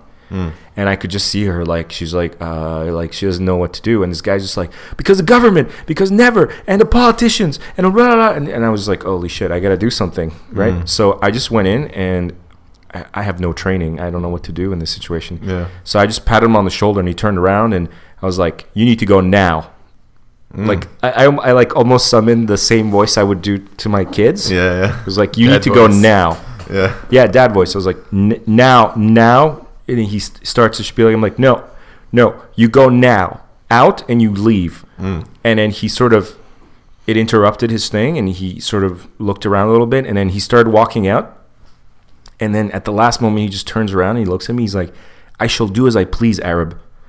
And then he turns around and continues his trail down the street, like ranting. Yeah. And a couple of things were going through my mind. First of all, that was a very like precise thing that he said to me. Yeah. Number two, no one ever knows what nationality I am. Right. Ever. Right. Ever. Yeah. I shall do what I please, Mexican. Now the waitress tapped him on the shoulder and said, Jason, you got to leave now. You got to go. But he just like, it was such an incredible feeling to have this guy who was otherwise completely out of sync with the world around him to just zero in. Yeah, he just zeroed in on my nationality, at least half of it, with such precision. And the way he phrased it's such an old-timey way of saying, it was like, please, Arab. Yeah. And then I said, good day. Good day, sir. Good day, sir. That's weird. I demand satisfaction. So I challenge you to a duel. I had a good laugh, but I mean, obviously, then I told the waitress to call somebody so that they come and get him, because that whole street, this is Plaza Saint-Hubert, right? So it's a market street. Right. He was gonna start that again and again and again. Yeah. And it just felt like he had cut loose from somewhere. But it's tough. I feel as much for these individuals as I feel for the average citizen, who I don't think anybody deep down wants to be callous and indifferent to mentally ill people, but we just don't know what to do. And also, it's really hard to it's hard to tell sometimes who has some kind of mental disorder and who's just a fucking creep, you know? Yeah. And I've had a bunch of these things happen recently. I don't know why, what's going on, but you have Richard's curse. Yeah, I've got Richard's curse. I got that going on. Yeah. So this was just last week or a few days ago, on the metro again, and there's a girl sitting down on the metro, and she's minding her own business, and there's this guy standing, sort of middle-aged white guy, and he's staring at her, and I'm sitting kind of far away, but I can see what's going on. He's staring at her, but it's not enough that he's staring at her. He wants her to notice. So he keeps because he's standing up, he keeps sort of crouching down while looking at her, and then approaching her, and then backing away, and then repeating that same action, just so that she'll know, hey, I'm staring at you, feel uncomfortable, or whatever he wanted her to feel. So I actually took a little bit of inspiration from Snack Man. Do you know about Snack Man? Snack Man, no. There was like a fight on... Oh, yeah. Snack Man. Yeah. Give us the context. What's Snack Man? There was like a fight happening on... I think it was on like the New York City subway. And Snack Man... I'll link the video. It's pretty funny. It's pretty great. This is something that really happened? Yeah. This is like... It's like a viral video. Where he just nonchalantly, he's eating chips or something. It's like nachos or something. Yeah, and he just nonchalantly just gets in between them, doesn't really acknowledge them. He just stands in between them. They're like kicking each other, and like he just kind of gets in between them and just continues eating his nachos. Okay, and like diffuses the whole situation. Yeah. Snack Man, he was the best. That's awesome. Yeah. So I took a little bit of inspiration from that, and so I got up and I was just on my phone. I had no reason to be on my phone, but I just pretended that I had a reason to be on my phone. So I was looking at my phone, but I just got up and stood in between them, and then I looked at him and sort of just gave him one of the like the reverse nods, the little upward nod. Yeah. Like, what's up? Yeah. What's up, buddy? Yeah, and then. He got off at the next stop. Boom. I was like, yes. and it's funny because even though I think in those situations, I would imagine that I kind of look like I'm confident or whatever. People have told me that I look more confident than I am. But it's a good thing that he had no idea that my heart was like about to like beat out of its chest. Okay, you're really nervous. Like, I'm hearing you tell those stories, and I'm thinking, I don't know if you have the same feeling, but I feel that in the last couple of years, with all these effort to destigmatize mental problem, on cause pour la cause, and that these campaigns, and we hear, and all the people that come out. Known people that have either bipolarity or make it so you look at mental situation a different way. Mm-hmm. Before you he's a crazy. In my time, he's it's crazy, and right. you turn away and you wouldn't look the person. You wouldn't think of the person behind. But I find for a couple of years now, you tend to, like you did act before, try to. Diffuse a situation, try to manage a situation, but without being so judgmental and so I don't know how to say it, but our attitude is changing, and I think it's great for the best. Yeah, that's a positive thing for sure. Very positive, and this guy was a fucking creep though, for sure. Yeah. Just like I don't think unless that was just his game. But you intervene based on his behavior rather than being based on a judgment on him as a person. Yeah, You're just exactly. like, there's a conflict that's going on. Right. Let me be like Snack Man, and I'll be Phone Man, and I'll get in between. I get it, and it's basically just because, and I don't know if she, I would imagine that she did notice what was going on, but she didn't look up a single time, and she was probably in a state of terror at that point. Yeah, it's possible. For women, there's a lot of stuff that we say and about like men versus women, and but that's one thing that is shitty for girls, man. Like the transit. Yeah, absolutely, and you hear about it a lot. I think a lot of women do have that. There's that Yes All Women campaign that happened after that San Francisco shooting thing, which was basically saying it was a response to every guy who was like, not all guys are like this, but every woman is harassed, but every woman does have to deal with the threat of violence or harassment, at some stage. Yeah, exactly. That's a real thing. Yeah, and so I do think that it's important for everyone, whether you're male or female, to sort of it's very tempting to just everybody just ignore each other. I'm in my life. It's not a pleasant thing to get involved in these things, but you got to do it. You talk about community and stuff. But it's not a pleasant thing either to walk away and think after that you could have done something. You should have and you could have, Right. It's not a good feeling either. So which one is best, Yeah, it's true. You have to measure the situation and act accordingly. Yeah, absolutely. It's weird. I've been having a bunch of these things. I don't know what it is about me. It's like you're in love. That's what it is. Maybe you're just more observant than most, or I mean, I had a guy come onto the bus at one point, and I'm sitting in the back seat minding my own business, and I was on my phone genuinely this time. and he gets on and he's immediately staring at me, and I don't like to play those games, so I looked up, saw he's looking at me, I look away, look up again, he's still staring at me, and he's kind of moving from side to side, and he's like agitated, and then so I'm like, oh crap, this here we go again. Here we go. Yeah. And then and I had my headphones in, so I took one out and I looked at him and I said, "You all right?" And he goes, "You're soft, man. You're soft. I just want you to know that you're soft."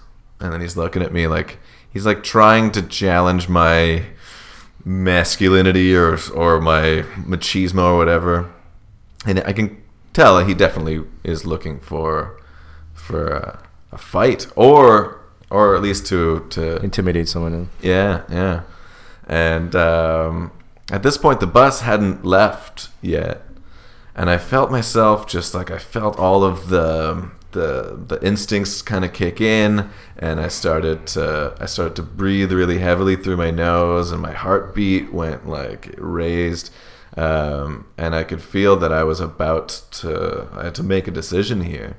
And fight or flight, yeah. And it was really difficult, but I got off the bus at that point. I think that's isn't it the time that you were coming to my place for Réveillon, and you told me about it, and we had a shot of some kind of it really to calm you down because you were that's a dad. That's what dads do. You were really uptight, and I was telling him that he did the right thing, because I know, but there is. What did you have to gain in a situation like that? So you did the right thing. Yeah, because again, there's no winning in that situation. No. Even if I was to fight him and beat him up, then you'd feel bad terrible. Because you'd feel bad. You might end up in jail. Yeah. You might end up in the hospital, even if you win. I might end up cutting my hands on his teeth. And then what? And worse. What is in my hands now from his blood? Now I'm. And you have two kids to worry about. Yeah. And, I was gonna say that changed everything for me. It changes everything. For sure. Yeah. I'm much more cognizant of that factor because I always think like I don't want. You hear about stories of especially like me, if you watch these forensic files and these crime show series. And you hear about it all the time. Dad, hardworking dad, goes to work. Broke up a fight somewhere. Somebody threw a wild punch, and dude's gone. Kids have no parents. Whatever. Yeah. So you make the right decision. You get off the bus, but damn it, there is a feeling of like. But that doesn't last a long time, though. That's the best thing to do because that's just the adrenaline. Yeah. Well, I was talking to this client of mine. He's the first Kurd that I've ever met in my life, like actual Kurdish gentleman. And for those people who don't know where the Kurds are, they're essentially the most kicked around people in the Middle East or thereabouts, right? They're essentially the ancestral people that became the Persians. So they're an very old culture, thousands and thousands of years old. And there isn't Kurdistan. All the stands, when you hear, Kazakhstan. Right. That just means village, by the way, or town. Oh yeah. Yeah, apparently. So, so this guy grew up and worked his whole life around the world, but he was educated and raised in Iran. So it's very interesting to hear the way he talks. Like, I talked to him about data centers. Because he's an IT guy. He's like, oh yes, the data centers in Iran very well protected. In case Jews come. And you're like, what? Yes, in case Israel bombs, when we are ready. And you're like, oh, okay. I guess that's a thing where you come from. I guess that's really a thing. Like, that's super offensive sounding to me, but he didn't seem to say it in a hateful way. He's just like, that's part of his life. That's the way it is. It's a fact of life, Yeah, and the guy is very much, like, I questioned him about all of these behavioral things, like what are some of the customs in his land, like, what are the things that set off or do not set off people in situations? He's like, well, in my country, like, you don't talk fast. If you talk fast when you're talking to someone, then it's because you're trying to swindle him. And so a mark of respect is to speak really slowly to someone and to let them hear every word of what you're saying. If you're like, so that's why they don't trust Americans.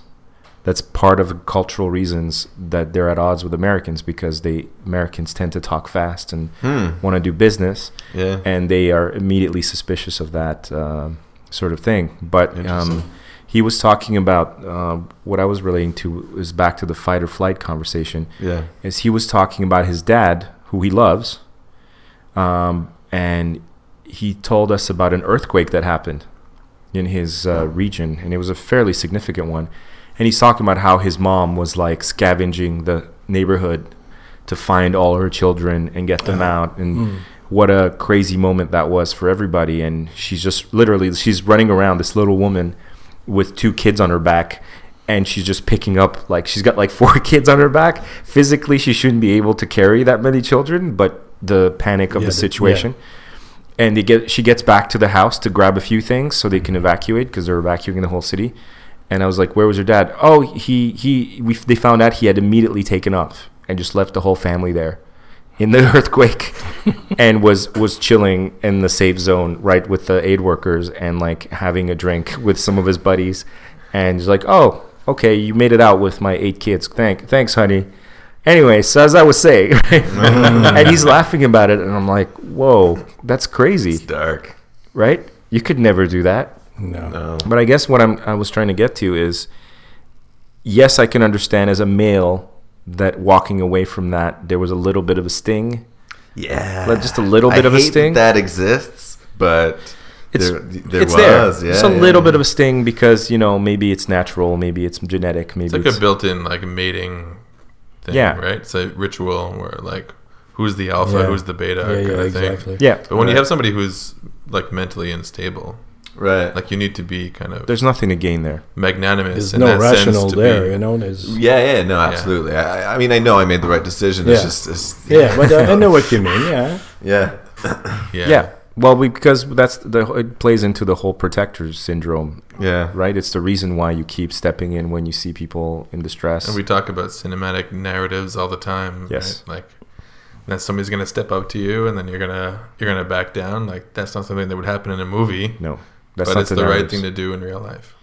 Yeah. That was one of the things I really liked about it. It was one of the Louis C.K. shows when he's on a date with a woman and then they're in a diner. Everything's going well on the date. They're at like sort of the end of the night, having a slice of pizza or something, and then these sort of teenage young bucks come in and they're drunk and one of the guys starts harassing them and Louis is kind of like, what am I going to fight you? Like, come on. And he totally backs down, and then afterwards, his date is like, look, I know that was the right thing, but just there's something about what happened. I've just lost all attraction to you. Yeah. And then so she goes off. He follows the guy home, ends up like stalking him and following him on the train all the way to like Long Island or whatever. Oh, because he's trying to end the like to get the fight back, or something. Yeah, like just so he can tell the girl that he went through with it. or yeah, for some reason he's compelled to follow this guy, and then he follows him home, and then he knocks on the door, and meets their parent. He meets the guy's parents.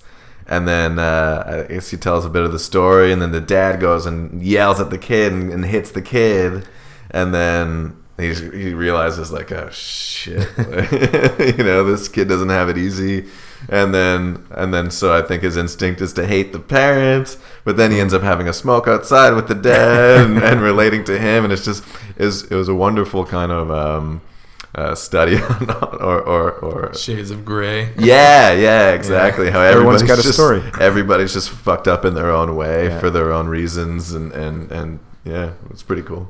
Yeah, but you're right what you said about the phones. How it is interesting that that there's still people actually trading looks and looking at each other and actually interacting. Yeah. A little too much, actually. But that's I'm Please less of that. surprised how many times you encounter that.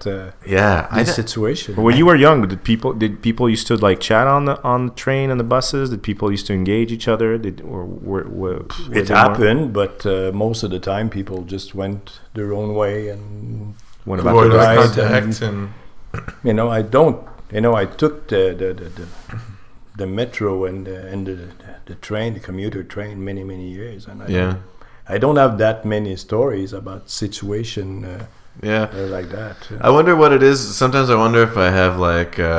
Sometimes I'll catch myself. I'll be in a great mood, and then I'll catch myself in like the window or something, and be like, "Oh God, I look so angry!" Like. I have a face that people always think I look angry and I look mad. You have a resting bitch face. Maybe people are too scared to resting to engage me with it. But I have a serious face. RBF. Yeah.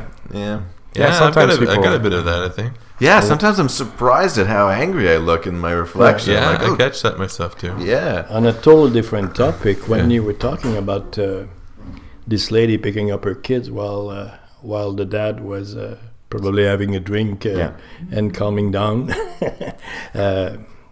I volunteer at 10,000 Village. I don't know if you're familiar with 10,000 Village. Yeah. 10,000 Villages, which is really a fair trade store. Okay. And it's basically fighting exploitation, and it's countries that are underdeveloped country to help people, artisan, to sell their stuff at a fair price so they can earn a living, etc. And what brings me to that is in many of those countries, there's tremendous women that came out, and that's what we support mostly. Maybe 75% of the people that benefit from 10,000 Village are women that are outcast in the society because they're not with their husband anymore, because they're widows, or because left or whatever. it just, they cross one of the 100 million cultural no-nos. Yeah, it's like the man is everything, and women have, without an husband, have no value. Is worthless. Yeah. And there's some terrible stories, but there's also some wonderful story of people that came out of that and created cooperative in their areas, and the whole village now is living out of these. Based on their hard work. Based on their hard work, and based on very creative people, very organized people, and it's that's why it's a very worthy cause, to work for. Yeah, definitely. We're going to post a link to that so people can check that out. Yeah, and even just the fact that the lady in the house sometimes, and on top of taking care of the kid and taking care of everything, can earn a little bit, whether she's making basket and whether she's getting the proper amount of money for it, and she gets a voice in the house. She has something. She becomes an economically viable. Yeah. So I mean, what that accomplishes is fantastic. It's a huge power. Yeah. Huge. But empowerment. I still don't understand personally. I mean, I'm glad that fair trade is a concept now, as opposed to it never having been not a concept for the longest time. But the tiny little social activist in me wonders why we're not all fair trade all the time. Why is that just a cool thing you can do if you go to this store and that store? Like, people go to the Walmart of this world and want to pay cheap, and it's okay. I mean, we all go to Walmart. I go to Walmart. It happens, yeah. But, you know, what we do, 10 000 Village organization is not a charity. You know, it's a non-profit organization. But it's a business. But you can't call it a charity because Right. it's a business. It's in fact the And you- opposite. You're creating Yeah. people. You're giving people the power to be self-sufficient. Exactly. Which Exactly. is charity actually is now being revealed as having been Yeah. incredibly detrimental. Yeah, to but as a developing consumer true. also, you know, knowing that you buy fair trade, I sound like a commercial, but that's not what I'm doing. You know, it gives you dignity as a consumer too, because you know you're not encouraging children exploitation or that type of Yeah. stuff. You know, That- you're buying at a price that is what it should be That's with the amount something of I effort think in it. that we've Right. definitely lost as a society. Yeah. There used to be such a thing as in dignity as a consumer. Yeah. Right, there used to be like the reason back we're talking when we had like butcher shops and we knew the names of the of the butcher and we knew the name of the guy that did this and the woman that did this and the baker, and every purchase was, first of all, that butcher or that baker like worked her ass off because the community that they served was they were probably also family members, but they were at minimum people that they saw every day. So there was a pride in them making the best, Right. whatever it is that they did. And then the people buying it knew that they were putting money into their community, That's right. and B, just like it was just like it made sense. Yeah. It comes down to where your money goes, and it's something that we still struggle with even in Western society. Even if you take aside like the, third world element of it. I mean, Danny as a musician, like the big labels take all of the money. That's a really good point, by the way. Right? That's And, exactly what I like, wanted to segue into. The musicians get nothing, So Right. like there's something to the fact to know where your dollars are going. That's right. Right? Like to be able to, as a consumer, say like I'm paying to this person to produce this thing, as opposed to I'm paying Walmart and they can pay slave wages to these people That's who are right. actually producing the. Right, and in a lot of ways, that whole idea of voting with your dollars, I mean, that actually probably has a lot more of an impact than your actual supposed participation in the democratic process, Yeah. Yeah. And there's a lot of the things we don't necessarily look into. There's I would say the fashionable charities, Cancer Society, UNICEF, and all these things. When you start to look where your dollar goes, you get some really big surprise. A lot of high-paid You get some really big surprise, and I'm naming those, but I'm sure there's a lot of charity. What I'm saying is we should look at the organizations we want to support, Right. There's a lot of and see what is really happening. There's a lot of vanity charities. Yeah, Yeah, breast cancer being a big one. Yeah. There's no real concerted effort in breast cancer. Yeah. Everyone on all the companies have these events and walks for breast cancer because it's kind of like the sexy cancer, yeah, right? Everybody loves boobs, yeah. right? But not prostates. but not Yeah. prostates. But, But we we got got Movember. Movember. Yeah. Right, but Hey, see what's Jinx. Like the music thing is a really good tie into what I'm saying, because I was just listening to somebody talking in the music business currently, trying to talk about piracy again, like discussing where it is now and how much of a chunk it takes out of the artists now, right? Prior to the artists, because now the artists have a lot more control over their material. They can self-produce, they can do this and that, the other thing. So now piracy is really starting to kill bands, and it's starting to kill artists because they're literally taking the money out of their hands. Yeah, the Right. only place you can make money is by touring at this point. And even that's dying. Even those guys are having trouble staying on the road now, unless they're that was really kind of big always act- the case, though, no?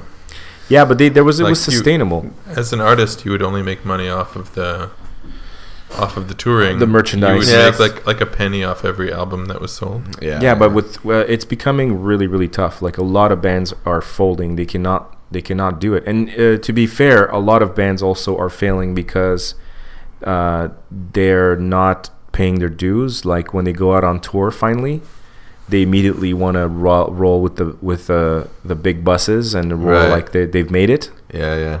And they blow their advances and stuff. And there's been conversations about that too. But what I wanted to get to is that I think from the days where we used to think about where we put our money, we've now transitioned to this weird society of entitlement to the lowest price and to the free. Yeah. Free and lowest price has become a tactic for, all of the computer stuff, all the apps, all the memberships. Everything is always pitched to you as free, right? Or for a very low buy-in. And then because these schemes are all designed to eventually nickel and dime you on the long term, right? Yeah. Memberships are now the number one business model on earth. Yeah. That $10 a month is way sweeter than getting that $69.99 out of somebody on day one, right?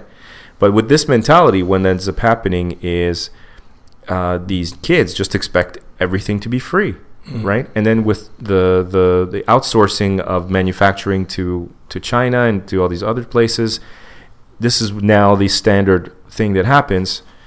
Consumer walks into a store. Consumer wants to buy something that he saw in an ad or in a movie or something. He thinks it's awesome. He checks the price. Then he goes home. He gets on his computer. He gets on eBay. He gets on Amazon, and he gets the Chinese version for a tenth of the price. Right, yeah. And you can't almost blame that individual because this is the consumer education we're giving to everybody. But that creates a mentality.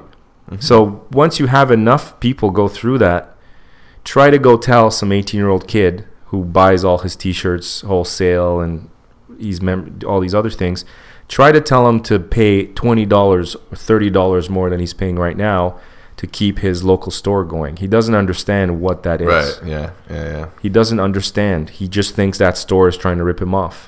Right, it should be free. Right? Yeah, or Or like, dude, on the internet it's $12. What the fuck? Yeah. Right? And I think that's hugely problematic. Yeah. Because it's not that people are not choosing to vote with their dollar, is they don't understand how any of the stuff works anymore. Right. And the companies are taking advantage of this. I saw something recently, and it's so absurd to me and conflicting that I'm honestly not sure if it was a dream or not, but I'm pretty sure I saw. Are you channeling your great uncle? Yeah, a little bit. What's the color of my shirt? Yeah. Well done, sir. Well done. I believe I saw an article, and hopefully one of you can corroborate my story, that Amazon is now opening 300 physical bookstores. Holy shit. I'm so conflicted by this because, how many bookstores closed because of Amazon? Right? All of them. I think almost all of them. Indigo might be the last one standing. Yeah. There's no bookstores left because of Amazon. And a lot of us were like, oh, well, it's just so much easier to just get it from Amazon. It gets delivered to you really quickly. The prices are always cheaper, You can buy used copies. Right? Yeah, exactly. On top of that, there was, I know with the whole Kohl's group, or one of the big... Kohl's, yeah. Or Chapters. Chapters is now Indigo, isn't it? Yeah, Chapters. Yeah, I think they're all... So Kohl's maybe is the other one. But there was, there were large stores that would not carry books because they were also being launched on Amazon as well. Yeah, I learned about that from the Tim Ferriss. Yeah, exactly. He had to deal with a bunch of that where he couldn't get his book into physical bookstores because they were trying to strong-arm him to not go into Amazon. So then you think, well, fuck these guys for being like that. Trying to bully me. And then, so you kind of hate those guys, but then all of these bookstores that got closed, and now Amazon is it's very confusing. Opening all of these physical bookstores. How are we supposed to react to this? Yeah. What's the response? You're going to go in and order a book, and it's going to be flown in by a drone. I don't know. Maybe. What's happening? I'm so glad you brought up drones, by the way. Yeah, it's Life scary, is drones. so absurd with all of this. Like it makes no sense, you know. Yeah. What's your take on drones? No, I find them scary. I find them very invading. And, I was watching not so long ago a ski competition where a big drone with cameras fell right behind the skier. Oh yeah, almost killed him. Almost killed him, Yeah, So drones are going to be all over, controlled by people that have no training, no knowledge or whatever. Yeah. And already, especially in the state, I think it's a huge problem. Well, they've released legislation about like Where? in the States. In the States? Yeah, like FCC. Federal?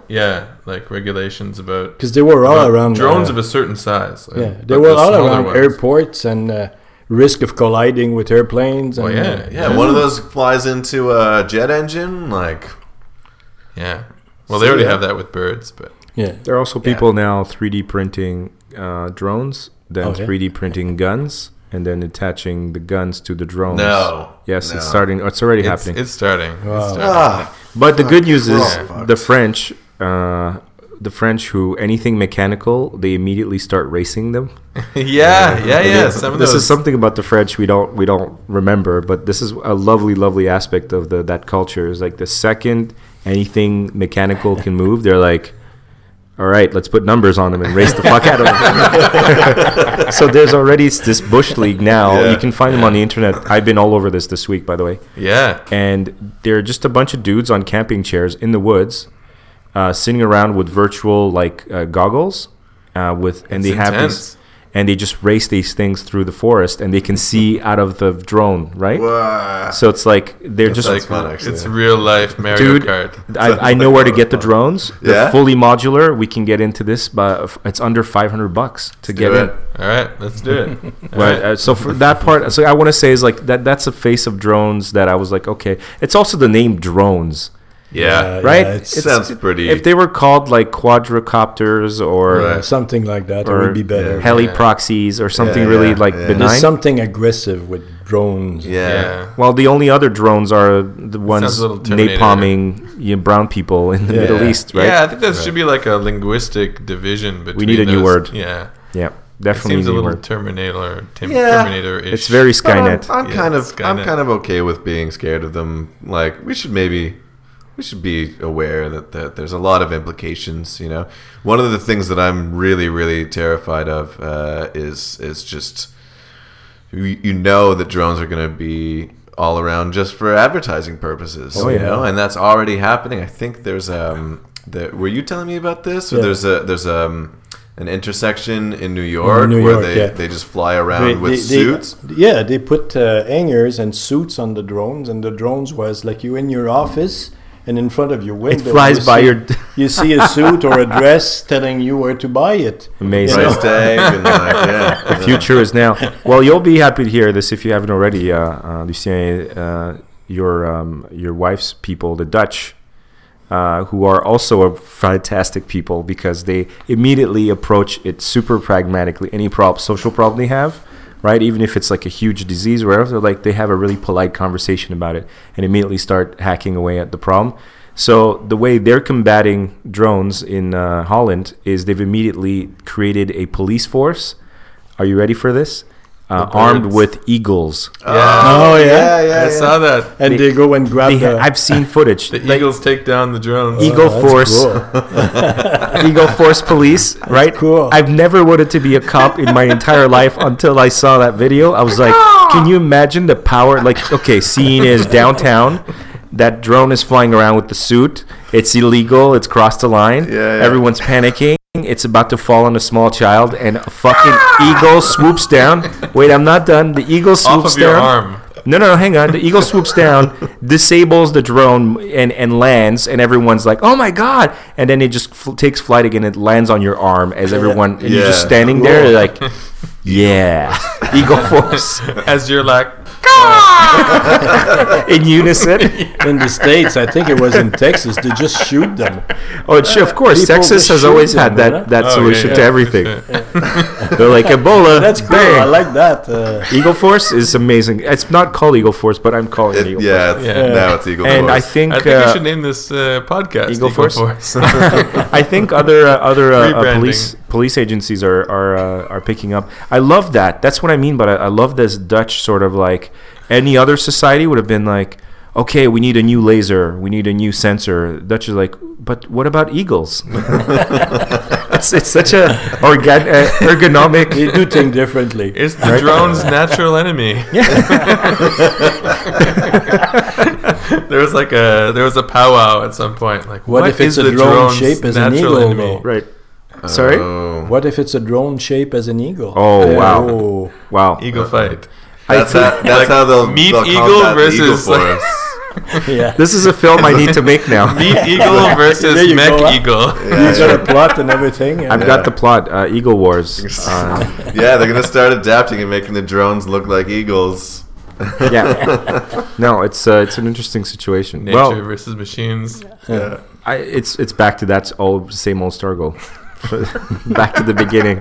Machines versus man. Yeah. Eternal war. All right. Well, Lucien, it's been an absolute pleasure to have you with us. Please come back. Well, thank you very much. I really enjoyed it. Yeah. I was a bit afraid before that I couldn't, contribute much to the conversation. Well, But I really enjoyed it, and I want to compliment you guys because you do a very good job. Even listening to your podcast, somebody made a comment that it sounds like a conversation you want to be part of, and I totally feel it. wow. So you thank guys do very, very good. Congratulations. Thanks. And I love your musical intro. Thank So, you. Well, thank you for having me. I enjoyed it. Check us out on iTunes. Rate, subscribe, leave us some comments on SoundCloud. Yep, we're on SoundCloud, we're on Stitcher, we're on iTunes. Spread the word if you like what we're doing. Let us know if you have thoughts about the show. And, send us messages if you want to be part of the show and if you think you have something cool to contribute. Fire in the Hole Podcast at gmail.com.